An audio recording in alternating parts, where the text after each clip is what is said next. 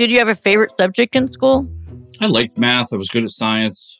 I stopped trying at about freshman, sophomore year and started getting into more trouble. Almost failed out. That's a very common thread in this show. So you're in good company. I was thrown out of practically every class and every school that I ever went to. School was a bitch for me. I was better at music and art because everyone was a whack job there. But I had the social acuity of a turnip growing up, and it was tough. I didn't want to do any homework. I didn't want to be in the classroom, and I did not want to be told what to do. Came home to tell my mom, and I got maybe the first 3 words out of my mouth, which started with, I dropped out of high school today. And that was the end of that conversation. So I was thrown out of the house. That was about the 20th time, but that was the final time.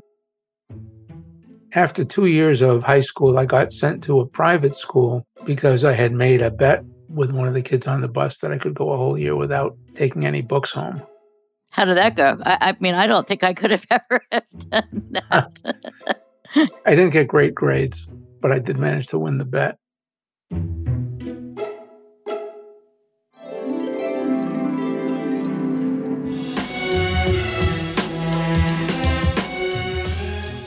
Before any world-changing innovation, there was a moment, an event, a realization that sparked the idea. Before It Happened is a show about that idea.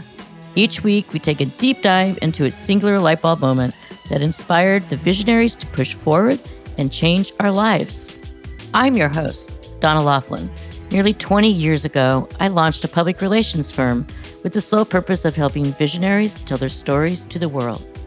Now, 2 decades later, I want to share those stories and more with you. This podcast takes you on a journey before it happened with the innovators who imagined and are still imagining the future. On the show, you'll hear from the trailblazers themselves as they tell their own before it happened story. Grab your passport and let's go on a journey together.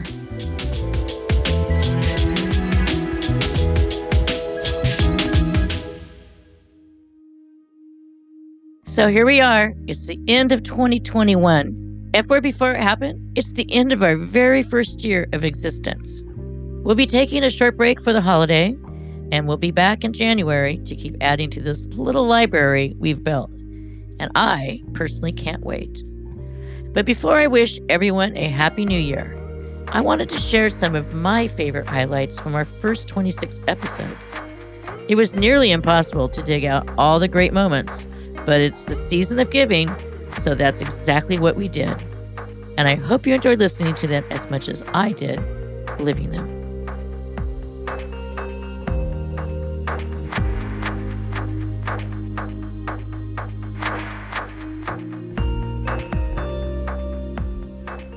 When this podcast first started, initially it was conversations with some of the most amazing innovators and visionaries that are working in the technology sectors as well as science and space, real futurists. And then I kind of stood back. I realized, wow, I know some really amazing book authors. I know some really amazing artists. I know some really amazing educators.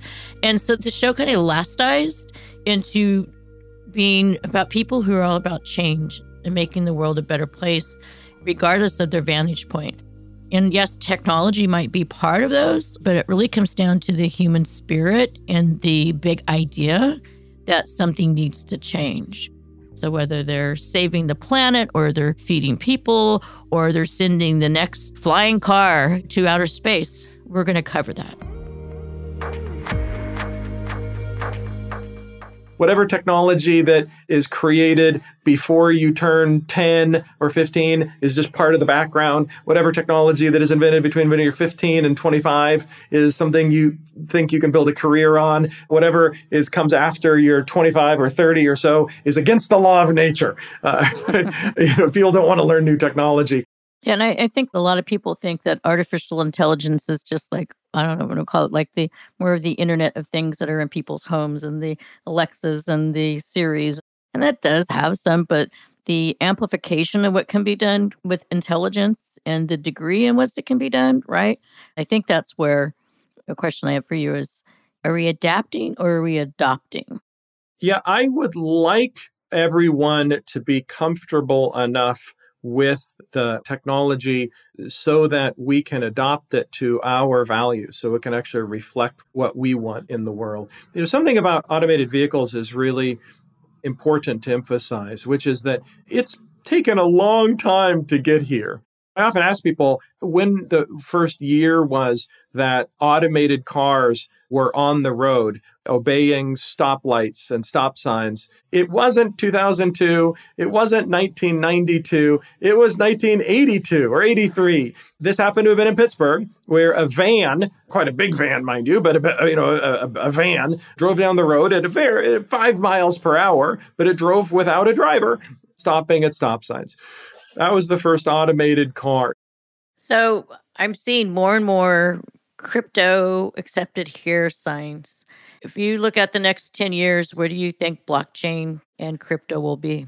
I definitely see it becoming a lot more ubiquitous in terms of the benefits that blockchain brings, right? So I think that wallet technology is going to be the killer app for blockchain, just as the browser was the killer app for the internet. I see some really fantastic wallet technologies that are emerging that make the management of public-private key infrastructure very easy for the end user. Do you feel that everybody needs a black belt in blockchain to know what to do next? My goal would be is that it is not required, right? My goal is that the user experiences that will emerge and the tooling that will emerge will make it very easy for the consumer to interact with blockchain. Number one, I would say it's not a scary technology. It's totally obtainable. It can be absolutely safe for your company to use. You don't have to go all in at once. You can start small, get comfortable with the technology, and work through it slowly. We here at Casper Labs are here to walk this journey with you. As experts in the field, we've structured the company in a manner to help enterprises walk the path. And I think the final thing I would say is blockchain technology is here to stay. And it's only a matter of time before consumers will start demanding those newer and better experience and greater trust and transparency and better products. I've had the idea to create a podcast for a while, but I was going to sit down and write a book first. And this is pre-COVID, so I had weekends, nights, but I didn't have enough time to sit down and write a book. And then I realized I had a podcast. I'm going to be able to bring a collective creative team together, writer, producer, editing team, and we're going to go on a journey together. It was just something I felt deeply instinctively that I needed to do, that I had an inkling that I needed to not copy or chase or replicate somebody else's podcast. I just felt that there were stories that weren't being told. So I sat down and I made a list of the people that I thought had interesting stories. And then it ended up landing on Before It Happened, because the it part was literally what I felt in my core. And I had a little heartstring when I hear the before it happened, that moment before it happened, when somebody had something to say and they needed to make that idea come to life. Jay Girard of Damon Motors actually set out to create not just a better two-wheeled vehicle, but to reduce the carbon footprint around the world in a very effective way. But his idea came from not for his passions for motorcycle, which he clearly has, but his passion for being able to change the demand and the need for fossil fuels. I was in Jakarta, and I realized if I've dedicated my life to getting the world off oil and the car side of it's handled, ironically, there's this motorcycle side, and the motorcycle side in the world is actually, it dwarfs the number of vehicles driven compared to cars. And of course, is not being addressed in the way that the car industry is being addressed by dozens and dozens of electric car companies today. So here's this really big missing link where we don't see it, but 2/3 of the human population cannot get to work without a motorcycle. The car is never going to make sense for more than half the world's population. It'll never make sense. It's not about incomes. It's not about affluence. It's about actually moving at more than 3 miles an hour. So Damon is not a power sports or a recreation sports company in the way you would look at Harley Davidson, making discretionary products for wealthy people. That's not what Damon is about. Damon is a transportation company. Then we have the two lads, which really don't fit into any of the categories of all of our other guests, but that's what makes them so interesting. Here are two mates that were on a path of personal self-destruction came together and actually created their own tribe, so to speak, and of deep conversations that men don't typically have, and breaking down barriers so that others can have those conversations and being able to say, wow, how do we actually facilitate change? I can only speak from my personal experience, but it saved my life. It got me out of some pretty horrendous addiction, and it's not new. You know, the 12-step program is a big community, and this is just saying we're trying to set up something that has all the benefits of 12-step, but maybe can kind of give people a bit more of a reference without having something specific like alcohol to kind of ground it in. So we originally started a podcast to just kind of chat about our lives and just to try and model what that would look like, to show that it's possible to go first, what I call putting the weapons down. The weapons being, even if I don't tell you how sad I am or how scared I am, then I unconsciously am trying to pretend to you that I know what I'm doing and you don't. And by going first, it's just by saying, I hope when people listen to the podcast, we go, God, sex is really a crazy thing. You know, we do this, I've done this, and this is, and so it feels like people can come into it and go, oh, the weapons are down here. You know, it isn't a political thing or it isn't a looking good thing. It's just like we're putting the weapons down for a moment and saying, oh God, isn't it weird being human? Isn't that a bit hard? And I struggle with this, and anything is acceptable in that space. And what's amazing is as soon as you put the weapons down, it's incredible what happens with other people. Suddenly things that come out that people get to admit things. And the problem is with humans is you don't feel safe until someone's done it first.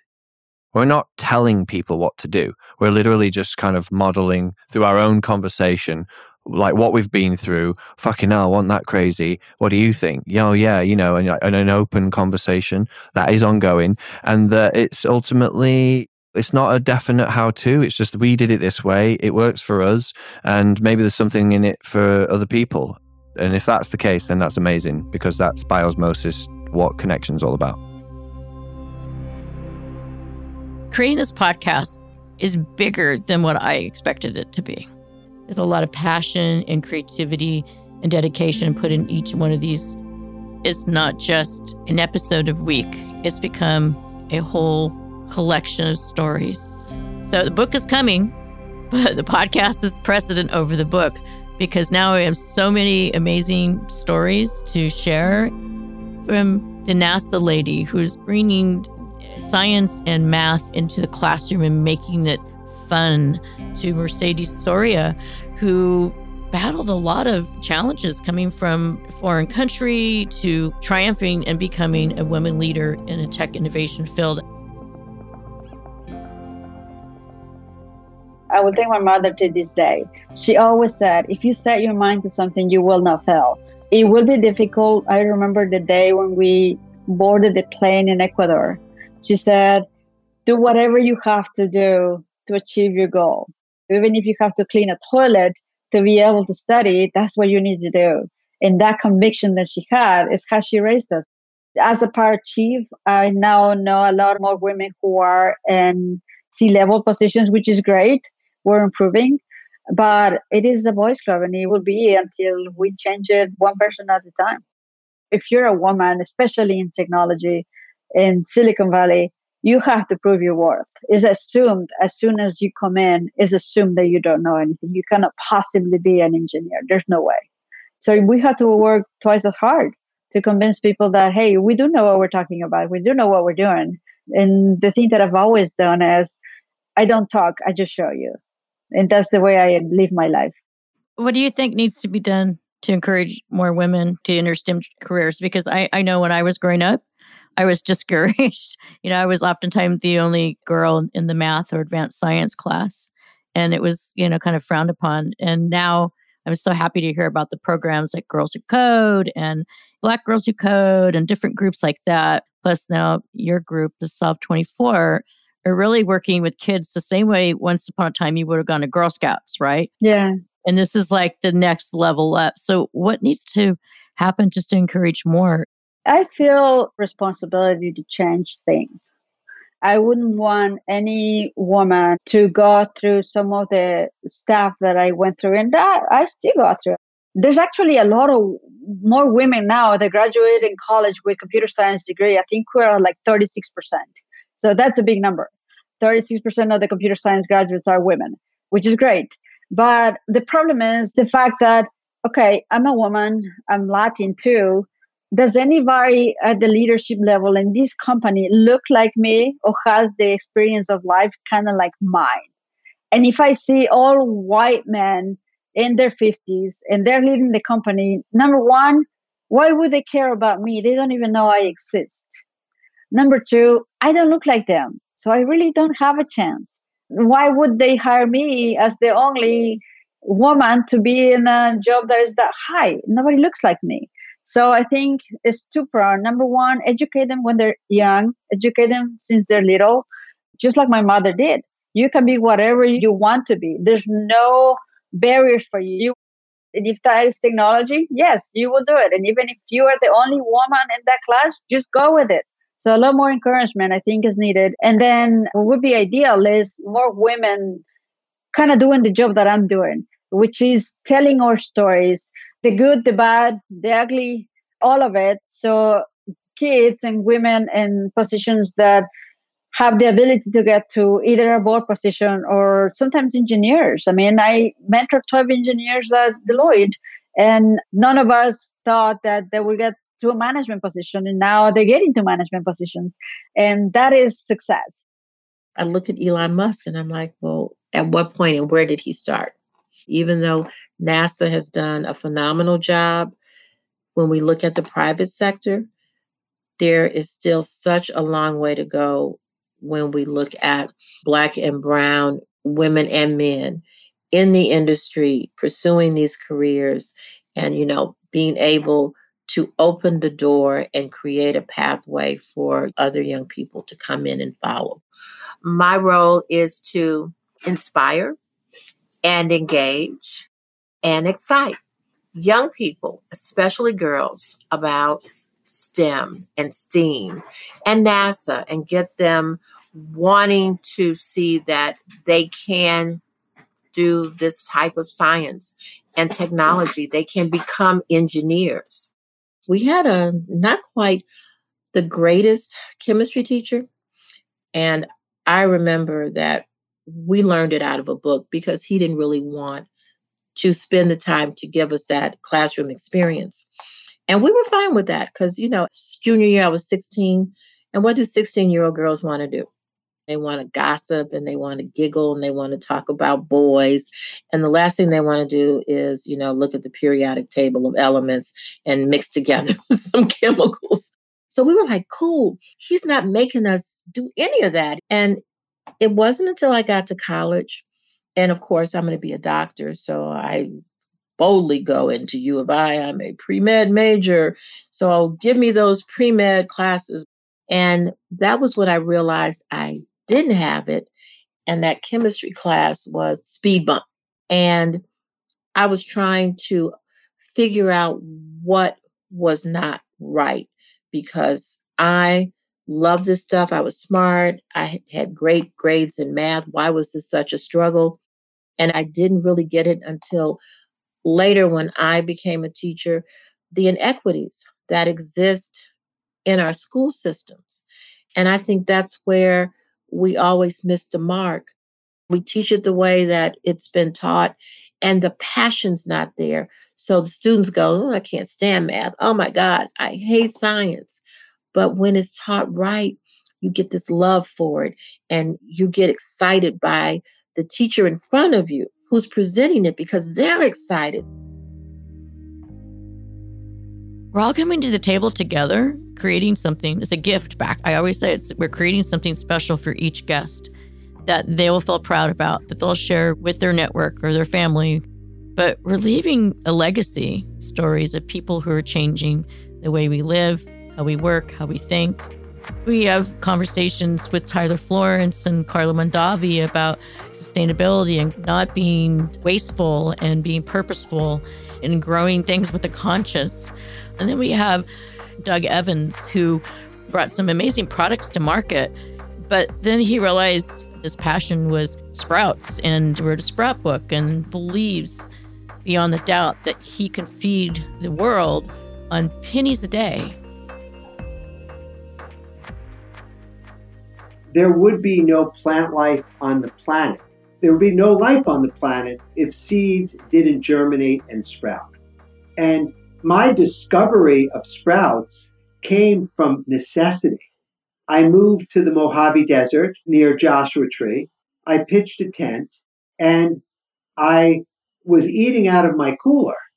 And then about a day into it, as my cooler was going on to empty, I was like, oh, okay, let me just go on to Google, and I typed vegan near me. And it was a big goose egg. There was nothing there. And I had to drive 3 hours that day, round trip, till I could get food. And it takes about 50 times more water to grow mature broccoli than it does to grow broccoli sprouts. So you can literally get a pound of broccoli sprouts with a gallon of water. But if you were to grow it in a garden on traditional agriculture, it would take about 50 gallons of water over a 6-month period to grow mature broccoli. So the water utilization, the environmental, there's so many benefits to sprouts. I think for the people that are listening to this, like, you can start just with a mason jar and some seeds, and we could change the world. So let's talk about that. Like, how easy is it for somebody to get started?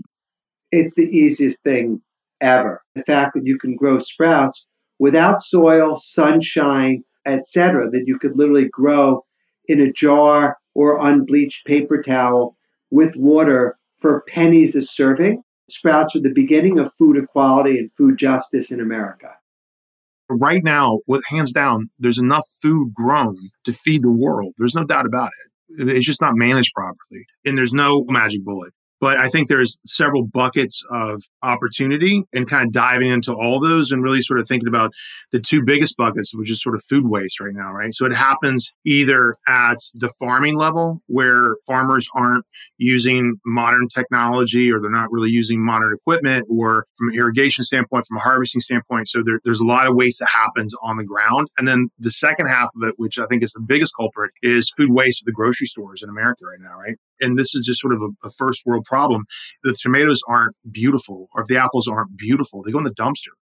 40% of all food that ends up at a grocery store ends up in the dumpster. And then 30% of food that comes home ends up in the garbage can. So there's an enormous amount of food waste that happens on small micro levels on a daily basis, just because it's not pretty. And so I think there's a lot of different issues around that I think food could be distributed more equitably around the country in different pockets of what they call food deserts, even in California here, because it takes 26 gallons of water to grow one head of romaine lettuce. So now that we're kind of into what some scientists are calling the beginning of a 4 or 5 year drought, like thinking through that sad head of lettuce in your crisper, why would you let that rot? You got to use it. You got to use that stuff up. I feel so blessed to be able to make wine. It is what I think about when I'm going to bed and when I'm waking up. And I love the art of farming and the art of making wine. And that's the thing that I want to do until I'm 100 years old, if I'm so lucky. The biggest problem right now is that there's all sorts of challenges that are limiting farming at a higher level. And part of that is the economic divide. And so right now, to farm at a high level, it's more expensive. I never thought in a million years that I would be involved in a technology company or a tractor company. I certainly love tractors. I always have. But I got involved in this so that we could bridge those divides and we could solve these major pain points for farmers, farms, agricultural communities. Right now, turning on one diesel tractor is like turning on 17 cars. And so even if we are farming organically or regeneratively or biodynamically, we still have that carbon footprint associated. So at bare minimum, we want to be able to mitigate that for the farmers. If you can drive these new autonomous vehicles, if you can take a Tesla, for example, one of the originators of all of this electrification, sustainability, and getting away from fossil fuel and into renewable energy. If you can take one of their cars at 70 miles per hour down a freeway, put it in autonomous mode, and have it change lanes with all the craziness that's happening on a freeway, why can't you do the same thing on a tractor at 2 and 3 miles per hour? We want to be a solution to making farmers safer, healthier, happier, and more profitable at the end of the day so that we can continue to do what we love. This is a global problem that we're having, and it needs to be corrected. Farmers are the most important people on the planet. We need farmers. Not to get like too hippy-dippy, even though I'm a Californian, but every single guest that has been on the show and the ones that are coming up have personally impacted my perception and my thoughtfulness and my personal character. And I think about, what can I do to make myself better? Or what could I do more consciously each day? If you have an idea, it's absolutely your responsibility. Like, an idea is an inspiration. It comes from whatever higher source you want to claim it comes from. And if you don't apply that idea, you are given a gift and someone else is going to. And it's really your responsibility to see it through. I believe that very fully. And it comes with an enormous amount of difficulty and tough times. But if you believe in what you're doing is bigger than what you're giving up, it's an equation that you can justify. We have to set a goal that's seemingly impossible because it changes what we believe that we can do.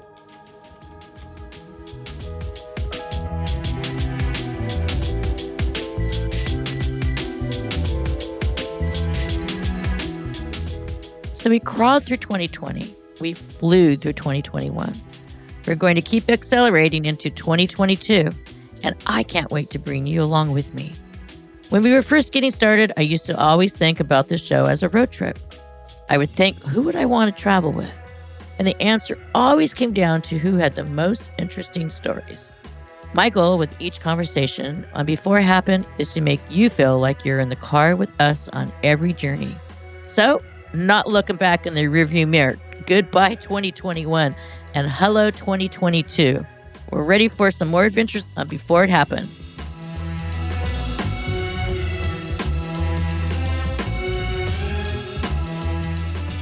Before It Happened is produced by me, Donna Laughlin, along with Studio Pod Media. The executive producer is Katie Sunku Wood, and all episodes are written and developed by Jack Buer, with additional editing and music provided by Noda Lab.